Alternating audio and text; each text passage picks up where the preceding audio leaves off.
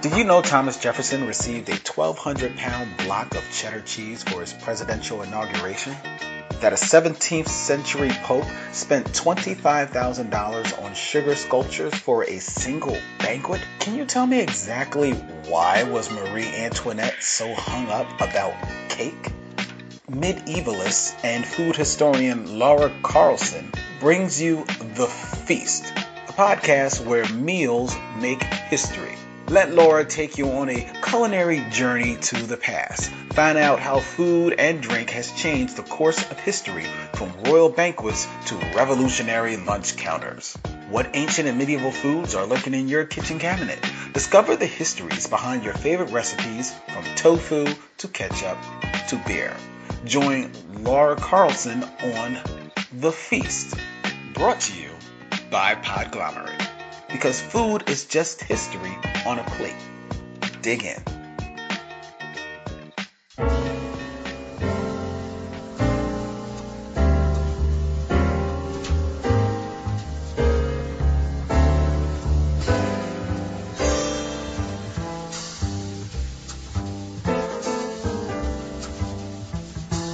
Hey, what's up, everybody? Welcome to a very special edition of the Micheaux Mission. 2 men, 1 podcast, every black film ever made. My name is Len, a.k.a. the Bat Tribble of Black Tribbles fame, and I am joined by my partner. Hey, this is Vincent Williams of It's All Soul, Wednesdays 8 to 10 on gtownradio.com. Tonight, ladies and gentlemen, on this very special on this very special Micheaux Mission. It ain't that special. We are giving you a bonus as we give you a review of Harlem Nights, starring Eddie Murphy, Richard Pryor, Redd Foxx, Della Reese, Jasmine Guy, Michael Lerner, Danny Aiello, and in a very special cameo appearance, Arsenio Hall. Yes. In a film that was written and directed as well as produced. And produced. Don't leave the produced out. Don't use the produced out of it. Produced no, out. This is purely... we going to have to talk about that production credit. This is an Eddie Murphy production. Yes, it is. In 1938, the Nights belonged to Harlem. The place to be was Club Sugar Ray's. The man to know was Quick.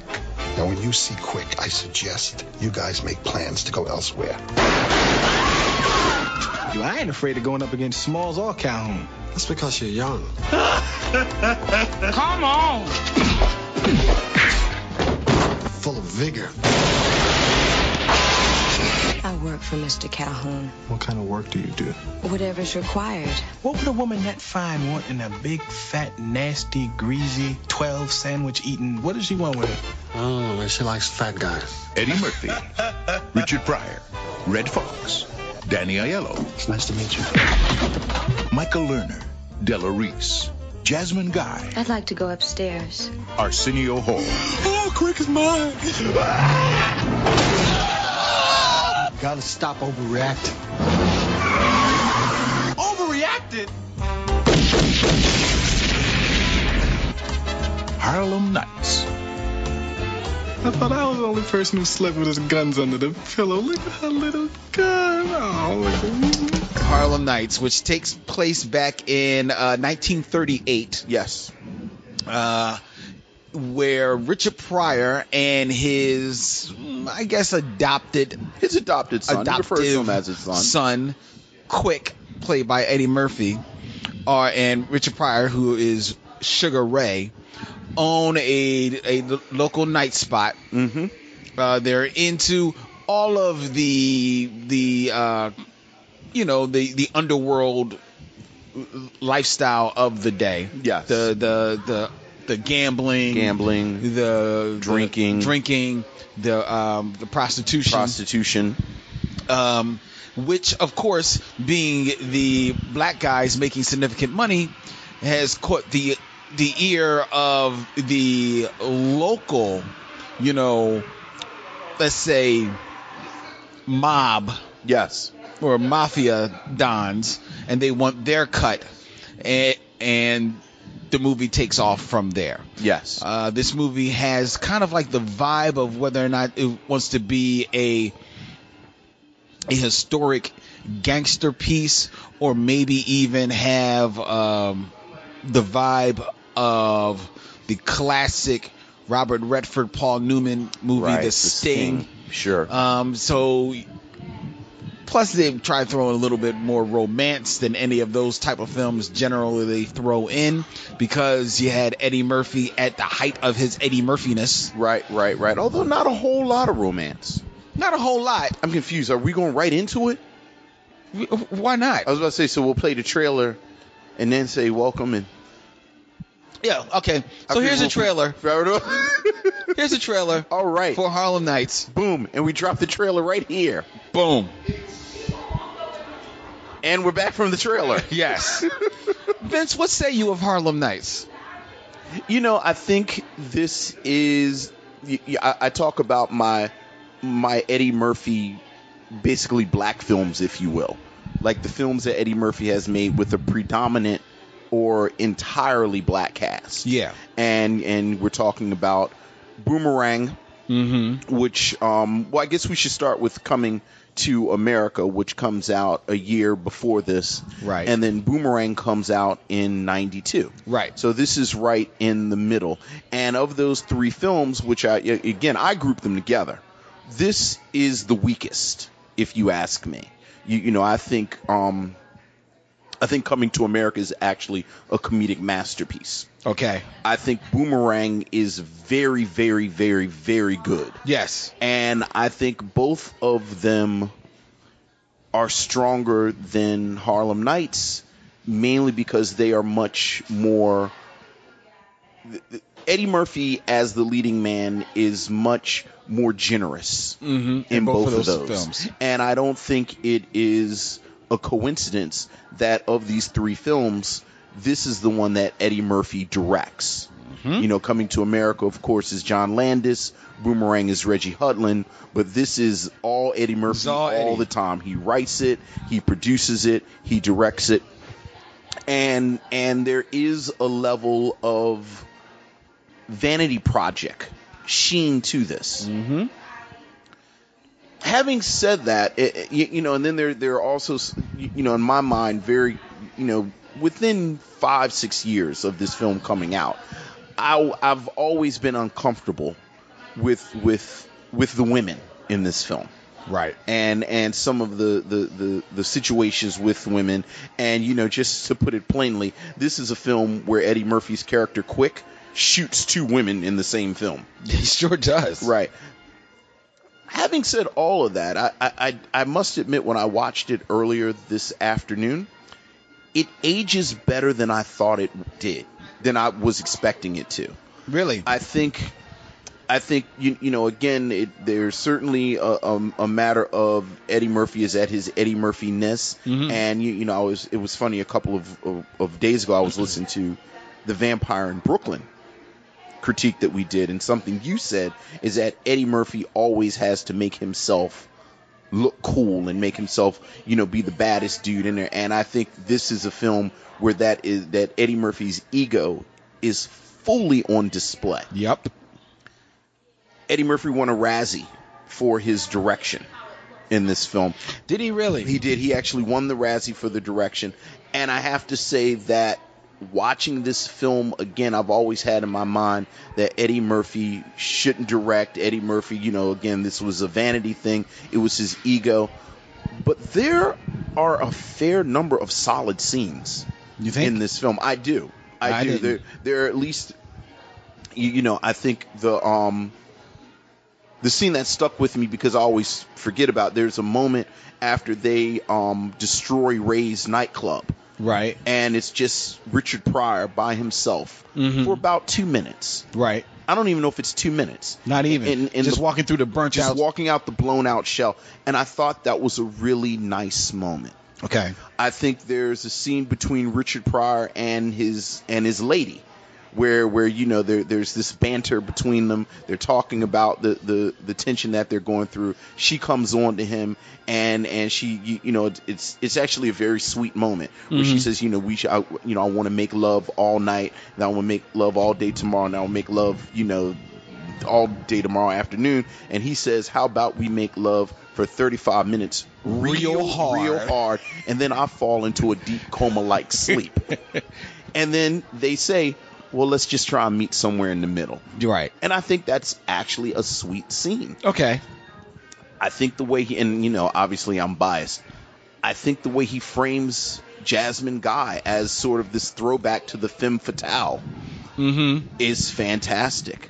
I think the camaraderie that you catch between these three generations of black comedians, Red Fox, Richard Pryor, Eddie Murphy, there are moments where Eddie Murphy's ego recedes, and they're just moments, but I think there's something there. Okay. So, you know, it's funny in spots. You know, I think it's funny. It is funny in spots. It's funny in spots. But watching it again, Yeah. I was amazed at how spare or how sparse those spots are. You know, and how early a lot of those spots are. Right. You know, so that, you know, there is definitely, at least to me, in rewatching it, a lull in the middle where I'm like, wow, this is not a funny movie. This is trying to be kind of serious, or not even necessarily serious, because like the movie The Sting is certainly not a comedy, right? But it's not a hard-boiled drama either. No, you know, it's just a little bit of a romp, right? And I think this movie tries to take on that tone for the most part. I think it fails because Eddie Murphy is not talented enough of a writer to give the script the right touch. There's still the script is very it still feels very much like a 20th, you know, like 1992 or 91, whenever it was made. Right. In some of its language. 80. As opposed to this film being taking place in 1938. It also feels like a film that goes for 89. goes for the cheap a little bit too quick, in that they're you know, the curse words are just flying. Yeah. And the curse words are flying for comedic effect as opposed to like maybe digging deeper. Right. You know, there's a lot of first draft or ad-libbing that I feel from this script. Okay. And which doesn't lend to giving it the story that I think he's going for. Thus, in that middle part where there's not a whole lot of set pieces, you know, of funniness happening, and it's basically people walking around dressed to the nines. Oh, you know, because it's very money on the budget. Yes, it's a period piece, this and is you know, famously of one of these films, one of those budgets. Most definitely, and they look great. But I think that budget could have been spent on maybe tightening up the script, giving the script another pass. And his direction, to me, comes off as very pedestrian. But it should, because this is his directorial debut, I believe. This is the only thing he's directed. Right. Yeah. So it makes sense that it's going to come off as pedestrian, but I was amazed at how pedestrian it is, considering that he had just been with John Landis on Coming to America. That I thought that some of the other scenes, some of the scenes could have been just staged a little bit more artfully. And I came away not as troubled with the depiction of or the women in this film as you. But I think that's probably because knowing where Ed knowing where Eddie Murphy's head was at this time, Right. it stands to reason. That's him. Right. That's where his head is. No. That's what he's going to I be. completely agree with you. You know what I but mean? But that doesn't make it any less troubling to me. Like, Okay, fair enough, Like, yeah. I think the Della Reese thing has actually bothered me for at least 15 years. What do you mean? Her character or how she's treated? How she's treated. Okay. Like she's very much set, and and to a certain extent her character. Like, I think there is barely a throwaway effort made to giving her some type of depth beneath this kind of hard exterior, this hard crass exterior. But even that, I think, is just there for comedic purposes. Yeah, exactly. Yeah. But there's a zeal and a glee that Eddie Murphy seems to get from the scene where they fight. Mm-hmm. And he's punching her, and he's hitting her with the trash can, and then eventually he shoots her in the pinky toe. And it just makes me... It's just made me uncomfortable for about 15 years just because she was an older woman and everything that we've talked about with Eddie Murphy and where his head is at that moment. And Eddie Murphy, oftentimes, especially during this period, frankly, does not seem like a man that loves black women. You're right, because... And just to finish that thought, today, the Jasmine Guy part, like where he shoots Dominique in the face. Right. That bothered, it just seemed like a lot. Well, we think he shot her in the face. We don't know that he shot her. Well, he murders her, right. Maybe he didn't shoot her in the face. He shot her in the chest. And when you do sort of the count of who dies in this film, like, it's like, in how they die. Mm-hmm. It's a lot. Well, the Jasmine Guy thing doesn't bother me so much because story-wise, she is prepared to kill him. Yes, absolutely. So you could say it's tit for tat. Yeah. In that. The Della Reese thing, I hear you, because what I have always felt, and I felt this from the first time I saw the film, is that this is where, like you say, he's not being generous Eddie. Generous Eddie can still have his glee in that moment, in that scene, in their fighting scene, but lets her win. Right. Everybody's expecting her to win. Right. You know what I mean? But no, he still even though they pay lip service to her kicking his ass, because Red Fox says, like, you kicked her ass, he still comes out on top. Right. Because he shot her in the toe. He has to have the last word. He has to have the last word. That's true. And that's Eddie in almost every scene in this movie. He sometimes, I think, because of the reverence that he has for Richard Pryor. Yes. And I think especially where Richard was at this moment as well. Mm-hmm. He's trying to make this as much of a vehicle for himself as also for Richard. Yeah. So he's purposefully gives some scenes over to Rich. Yeah. But other than that, there are a whole lot of scenes where Eddie's got to have the last word. And even though they sometimes come off as very amateurish or ad libs that he's just throwing them in,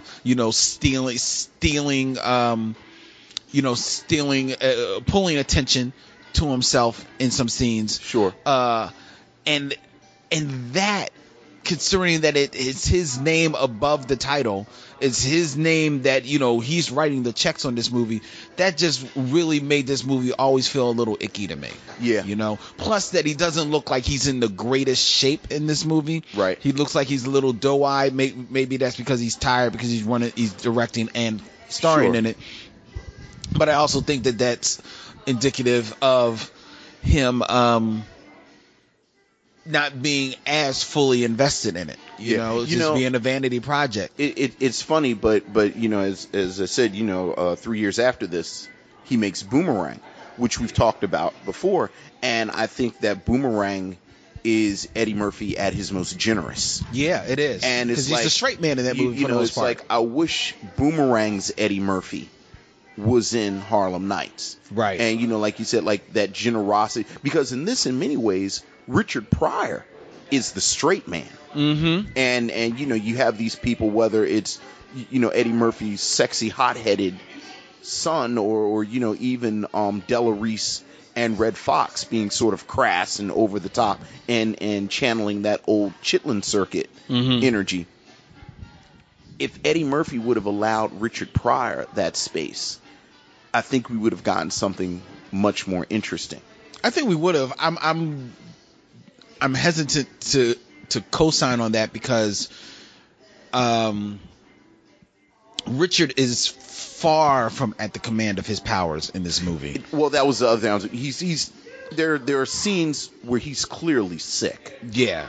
Like, he's clearly just sort of... It's painful to watch him in some It really of the scenes. is. And as much as it's very touching, the scene that he has with his lady, played by the eternally gorgeous Berlinda Talbert. All right. Where we know her from, Lynn? We know her from the Jeffersons. Yes, we do. Because she was Jenny on the Jeffersons, and she was always good looking on the Jeffersons. I used to call her fine-ass Jenny. Yes, she was. Yes, she was. But she was never finer than what she was in Harlem Nights. Yeah. Lordy. Harlem Nights, which, for the record, is like 15 years after the Jeffersons. Yeah. Mind you. Oh, yeah. Yes, because she's playing Richard Pryor's chick in this, the old dude's chick. And she looks like she could have been like Eddie's chick. Quite a kept. If you had lined her up against Jasmine Guy, I would have went with Berlinda. That's not a bad choice. I love dark meat, dog. I'm sorry. That's how I roll. Yes. But as sweet as that scene is, like you were talking about, it is a very tender scene. I don't think it's as artfully shot as you say, but it's not badly done. Mostly because Berlinda is a totally underutilized actress. She works that scene. I think that's the theme in this film. Very much so. We haven't even talked about Layla Rashawn. But it is painful to see him, Richard Pryor, in that scene. He's sitting there in these bathrobes, these pajamas that are his size, yet they're swallowing him. Yeah, and so there's an I don't want to say ickiness. Yeah, and he's sunken in the bed too. Yeah, that's the other part. So he's just almost feeble. Yeah, and when you see him in the rest of the film, a lot of times he's giving you the same look, the arched eyebrows. It's the softer side of Richard almost the entire movie. Yeah. You never see any, even when he tries to, interject like we're going to pull the heist, and you find out they introduce what is essentially their sting for the movie. You don't see the intelligence behind his eyes to have pulled off anything. You're like, where, like, really? You put something together? I don't see it. Maybe Red Fox, but I don't see it in what you're giving me, Rich. Right. The irony is that Red Fox has more energy than Richard Pryor in this film. Exactly. And in he's supposed to be the elder statesman.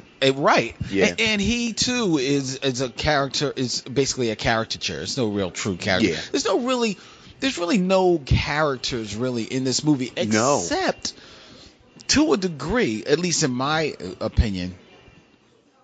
And I forget the character's name, but the actor Michael Lerner, who plays like the big mob Don. Yeah.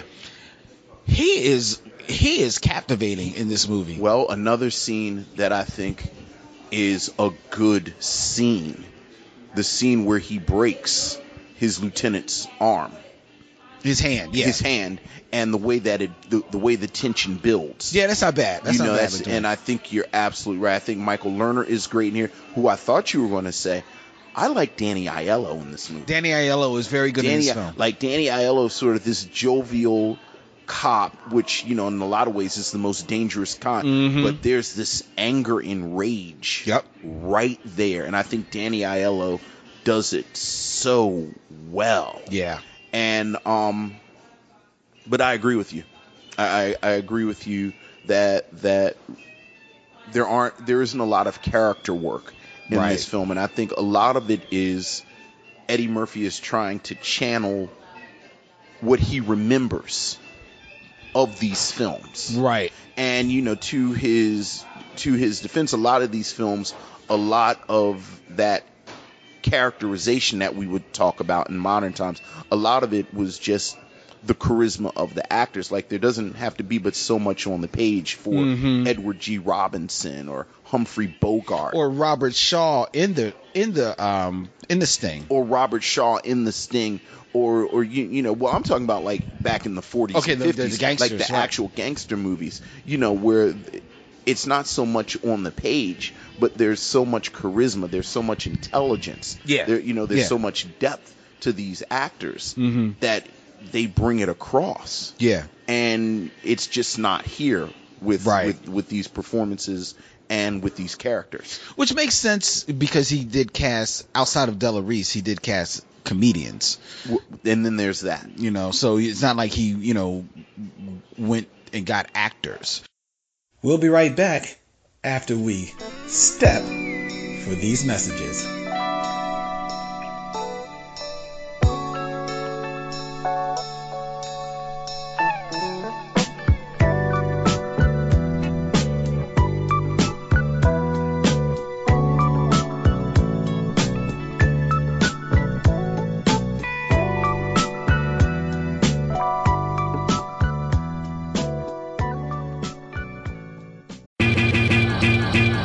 Culture Kings is a podcast on the How Stuff Works network, hosted by comedians Jaquez Neal and Edgar Monplaisir. Every Wednesday and Friday, these two friends dive into topics ranging from sports, music, to movies, style. They wonder whether or not Donald Glover is a genius or a weirdo. They continuously decipher Kanye West's tweets and behavior. They also have recurring segments like Queen of the Week, The List, and Top 5s like Marvel movies and video games. Listen to Culture Kings and subscribe on Apple Podcasts or wherever you get your podcasts, and find out the best way to eat a taco. Oh. What's the best way to eat a taco, Vince? With your hands? With your hands. Also with salsa on top of everything to hold the ingredients down. It's like a layer. It's the layer. Right. So that the lettuce doesn't fall off. Can't have falling lettuce. Tommy, your boy Tommy's in here. Tommy from Martin. He is pretty good. Yeah. Tommy Ford is pretty good. He's pretty good in this, and Arsenio Hall for what he's asked to do. You know what?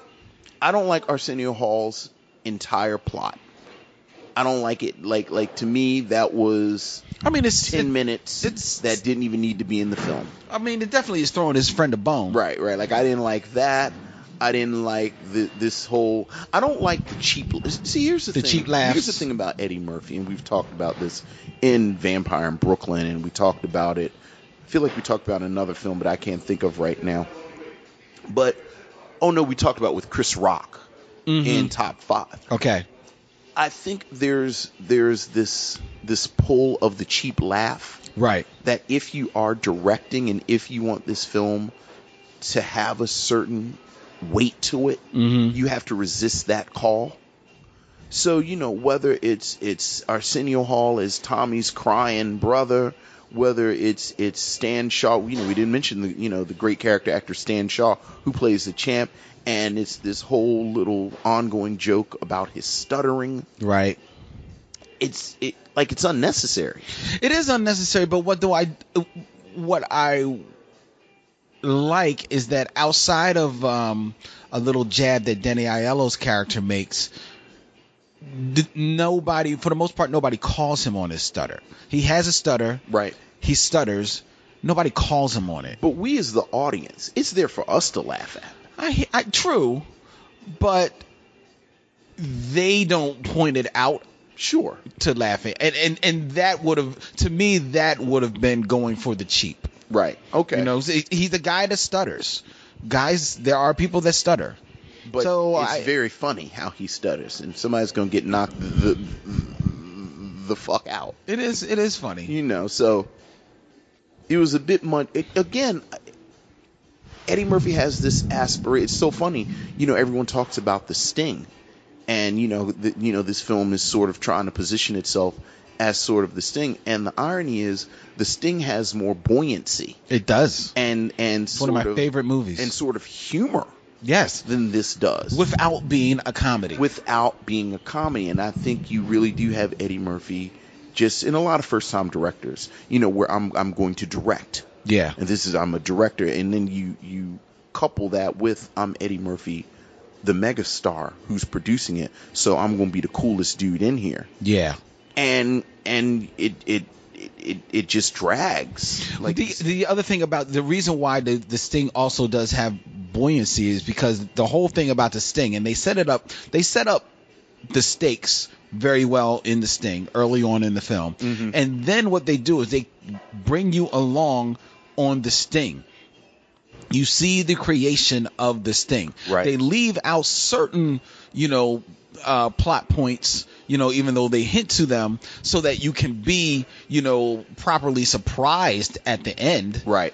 So you're like, oh my God, oh right. But they don't leave the whole Sting off the map. You can follow it along. So then you're enjoying that ride. You're enjoying, knowing some things that certain characters don't know, and not knowing everything that that certain characters know. In this film, the whole Sting is all in the mind of Richard Pryor and Eddie Murphy. Right. They don't let you on until it happens. And then when it does happen, some things make no sense. Right. Like, two of the guys, they go to the Mafia Don spot and they blow that up. Why? Right. It just revenge for his blowing up Ray's place. But I thought it was done, if I remember, it was done before Ray's place got blown up. No, it's after Ray's place gets blown up. Was it? It is. I thought it was before. It's after. And part of the reason that you're not sure is because they never make that connection. Well, okay, they don't. Right, they never say, this is for Ray's place. And they don't play well with the time. Time, you it's hard to track the change of days and things of that in this film. Yeah. For me.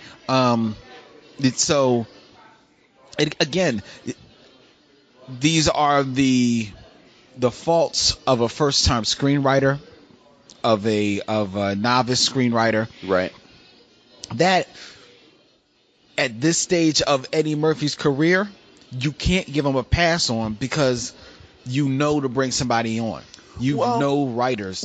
I think the problem with Eddie Murphy megastar at this point is that A, he wasn't going to direct a small film.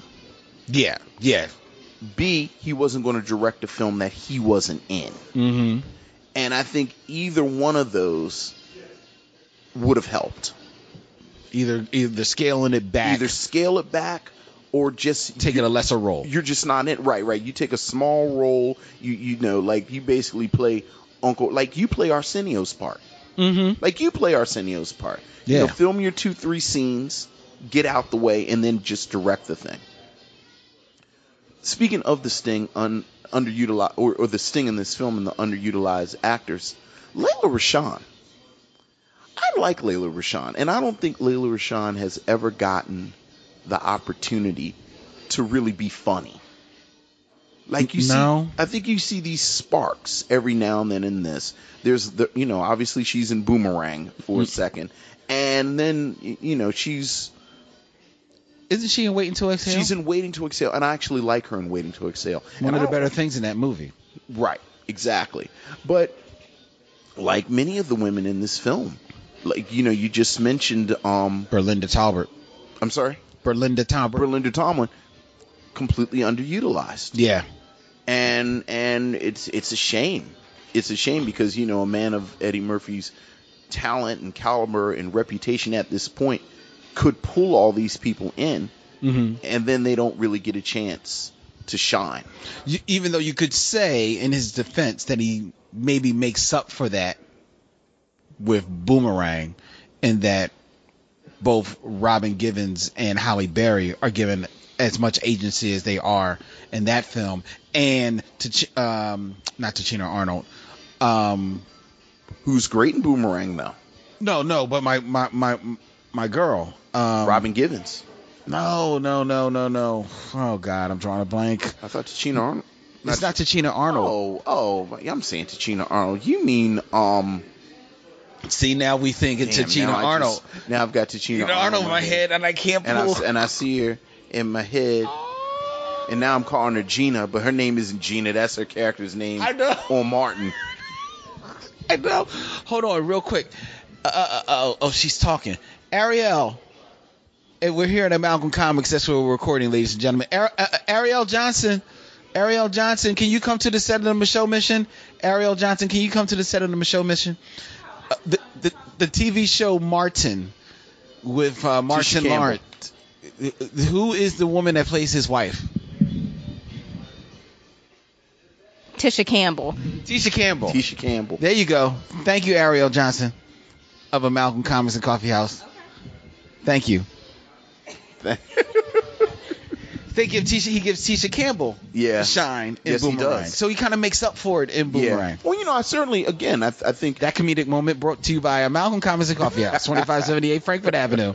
Now we have met our contractual obligation to mention this store in every show. Right. Go ahead. Maybe Eric will release my family. No. I think certainly the Eddie Murphy of Boomerang is a different Eddie Murphy than Harlem Nights, and maybe humbled by this film because this film was not a hit. Just maybe getting a little older.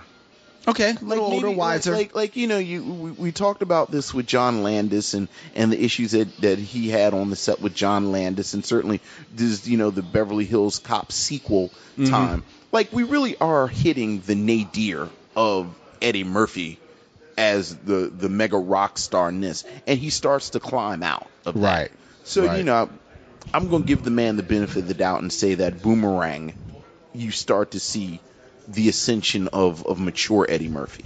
Right. Okay. Fair enough. Is there anything we want to say, especially considering that not long ago we reviewed Which Way Is Up? Yeah.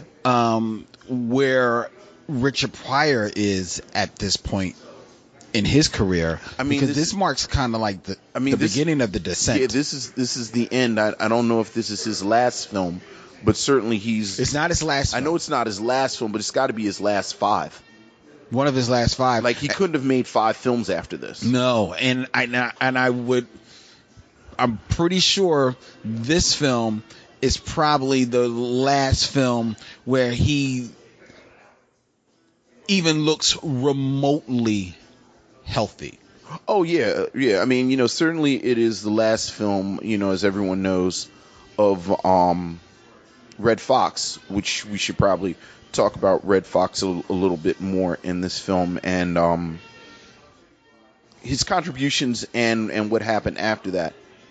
This is me talking. I'm actually doing the stuff now where I'm talking, trying to kill Tom as I scroll through, trying to find exactly where he is in 92, 89 Harlem Nights. So, talking about Richard Pryor. Talking about Richard Pryor. You know what? Another You is in 91. After this, and that's Another You. Is that him and Gene Wilder that's again? Him and Gene Wilder and he's again. really bad in that. I think Another You is his last film. Yeah, that's his last film. He doesn't die. He doesn't die, but this is his last film. So yeah, this is the end.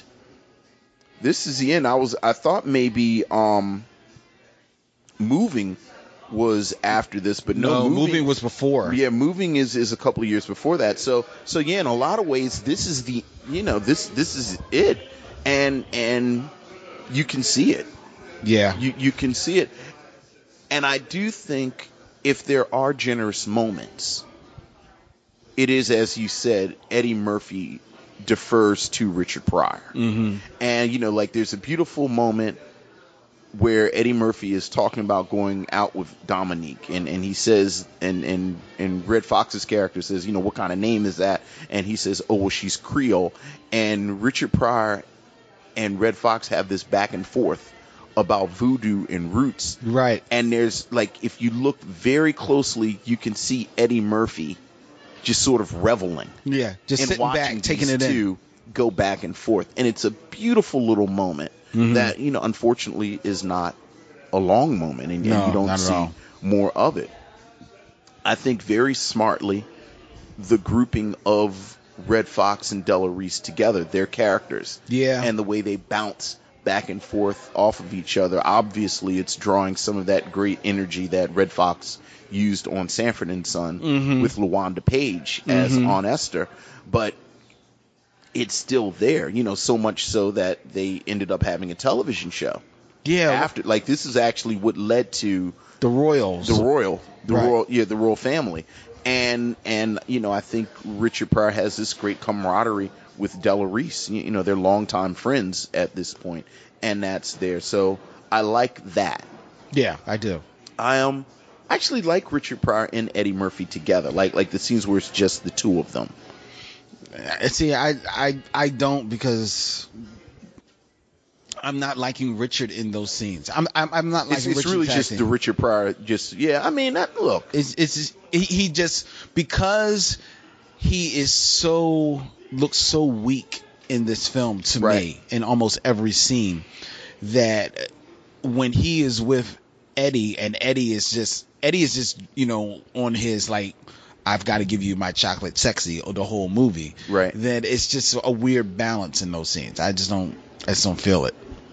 I like Richard with Red, because there's friendship, there's kinship there with him and Della. There is just there's joy that you could tell. That's years and years of them just sitting around each other's houses, busting it up. Even in the opening scene, which takes place 20 years before the heart of the movie, where it's like the back room of this like pool hall or whatever, the energy in there is a little bit more buoyant and authentic. I think I just like Richard Pryor as the father. I like Richard Pryor as the father, and I will grant you that some of it may just be my affection for Richard Pryor, and my affection for Eddie Murphy deferring to Richard Pryor. Right. Okay. And certainly I bring that to it. So I'm not going to push back that hard about another reading of those two together. But I'm just thinking about moments and relationships that actually like the scenes, and you'll notice a pattern with the scenes that I like the most. It always goes back to Richard Pryor, because even though he is weak and even though he is in bad health, I do think that humanity that we were talking about a few weeks ago, In Which Way Is Up, I think one of the side effects of Richard Pryor being at this point in his life with his health is that he's gone through that manic 80s phase, Richard Pryor. Right. And it's all in his eyes. I mean, at this point, it basically has to be in his eyes. Yeah, because he doesn't have the energy for anything else. But he has the eyes. Right. So, there are moments between his character and Danny Aiello that I really like. And, back to Danny Aiello having this barely suppressed rage at these black men, and the two of them, the energy they have with each other. But the crazy thing is, I feel like we've spent the vast majority of this episode being very critical of this movie. I still enjoy it, though. Like, I don't enjoy it, again, as much as Boomerang. I don't enjoy it as much as Coming to America. But I enjoy it, and more importantly, I enjoyed it more than I planned on enjoying it. Okay. Like, I really did think that this was a movie that, under kind of focused scrutiny, I thought was going to fall apart for me. Okay. And more scenes were there that I like it got to the point where I was keeping count, and there are 5 actual scenes that I said I like this is a solid scene. I don't think he's a good director. Obviously, he's a young director, but these scenes work almost in spite of his direction. Okay. And of those scenes, Richard Pryor is in 4 of them, I think. Okay. Like I said, I like the scene with Dominique in her bedroom, like that whole little sequence. I like the way he frames her as a, this throwback to the femme fatale. But I think that is a movie that I like in spite of myself, because I know I shouldn't like it. Okay. But the reason why I know that I will still say I like this movie is because I know if I'm sitting in a theater with people watching this film, I'm having a good time. Yeah. You know? So I mean, cuz I can watch a movie in a theater full of people loving it and be like, I don't know what y'all looking at. Yes. I don't like it. I could watch this film and there still is enough up on the screen that I'll laugh away with you and be like, okay, you know, it was a good enough dumb little popcorn movie. I'm not going to think but so hard about it. Right. You know, does it age super well? Probably not. Are there problematic parts of this movie? Yeah. If this is where Eddie Murphy's filmography ended, that Right. would be a bad thing. Right. But you still have Boomerang coming. Mm-hmm. So it is what it is. Right. Or Life. Think about how generous he is in Life. I mean, True. of course, by the time he gets to Life, he's actually he's on the seasoned, other side. mature Eddie Murphy. Yeah. Most definitely. So I like it in spite of itself. It's not a bad film. It certainly should be a crowd pleaser. You know? Oh yeah, absolutely. Absolutely, and then there are memorable parts. You know, I just mentioned, you know, Stan Shaw and his stutter, and somebody's gonna get knocked the F out, and you know, as much as I'm like, I feel icky about the pinky toe scene. You can't deny it's funny. It's funny. Like, it's actually funny. But it's funny because of Della Reese. It's funny because of Della. What? Now I got to cut you. I actually threatened to cut somebody at least once a month, and I say that. Oh, now I got to cut you. I don't actually cut anybody, but I threaten to cut them. Sometimes that's all you need. In my Della Reese voice. That would be exactly all you Right. need. Oh. Vince in the Della Reese voice is enough to make me back out. You want to fill in the blank, whatever it is that upset me. Now I got to cut you. So I think we would recommend people see this film. I think so. I think I do recommend it. You know, again, I do. I'm uncomfortable with some of the violence towards them. You know, it's interesting, like watching it post Black Panther. Yeah. And you know, 90% of the conversations that I've had with people, like with sort of the pro Killmonger camp, like the foundation of my Killmonger critique is this pattern of violence towards women. And I think you can make that argument to a certain extent with Quick, whether or not the plot kind of says that this is necessary or not. The fact that it's there, the fact that, you know, there are only like 4 female characters in here, and, you know, 2 of them get shot by the same character, and, you know, the other one is a prostitute that they basically pimp out. That they pimp out and they literally objectify. Yeah. You know, talk about, you know, they call her Sunshine because of, you know, but I do like it. I mean, I can't, I mean, I think, like I said, I think it is much more solid than I expected it to be. Right. Like, I went into a Ray to write my notes about how it falls apart, and it didn't. Right. So. All right.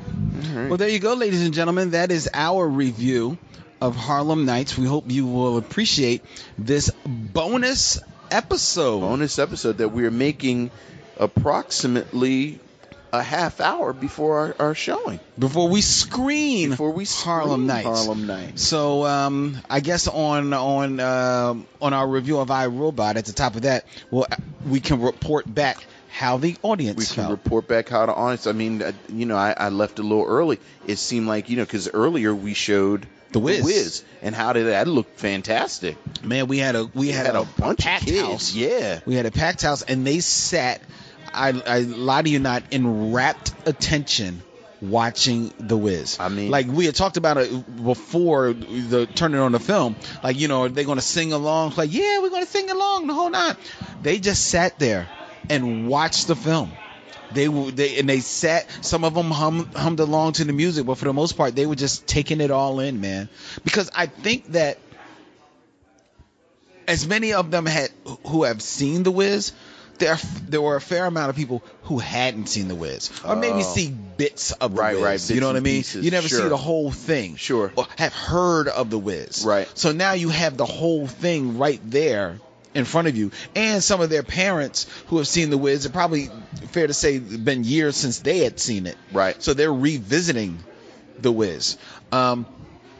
And people just sat in rapt attention, like checking it out. They really enjoyed it. So it's really and a it's good something show. about a communal viewing. Exactly. So yeah, so it's really dope. So hopefully we'll have that going on tonight here at Malcolm After Hours. Yes. For Harlem Nights. Yes. You know, which is the second Eddie Murphy movie we're doing here. Because we did Vampire in Brooklyn here. We sure did do Vampire in Brooklyn. Something about Eddie Murphy and we've Malcolm. actually completed the three my three black Eddie Murphy movies.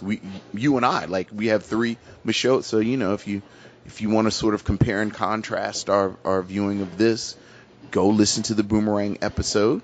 Yeah. Go listen to Coming to America. We actually did Coming to America with Simone Missick. Right. We did Boomerang with a guest as well. I think that was with Charmel. Was that with Charmel? I think that was with Charmel. Okay, yeah. So there you go. There you go. So do we have to do? So this is the first Eddie Murphy movie we did. Just me and you. This is the first one. It's just me and you. See, we had to get away from the women.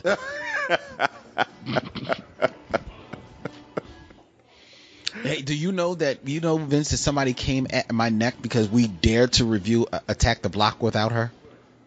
I did hear that. I pointed out that wasn't my decision. Well, first of all, I cut you loose. Yeah, I see. Yeah, it threw me directly under the damn bus. I don't have to outrun the bear. I just have to outrun you, and then I knock you down. I didn't know that this person liked Attack the Block. Right. I had no way of knowing that. Well, now you know. Now we know. Well, you know. Hopefully we did it justice. She'll let us know if we didn't. Trust me. Yeah. Trust me. She'll be all up in our necks. All right, ladies and gentlemen, we're going to get out of here. As always, the show is available on MichauxMission.com as well as on Apple Podcasts, SoundCloud, Stitcher Radio, Spotify, any place and every place a good podcast be, including the Podglomerate Podcast Network. Yeah. And streaming live and direct on WPPM LP 106.5 FM, Philly Cam, People Powered Media Radio here in Philly and Camden on Saturdays at 1 p.m. He's Vince. I'm Len. In parting, we say, we'll see you when it's time to meet again.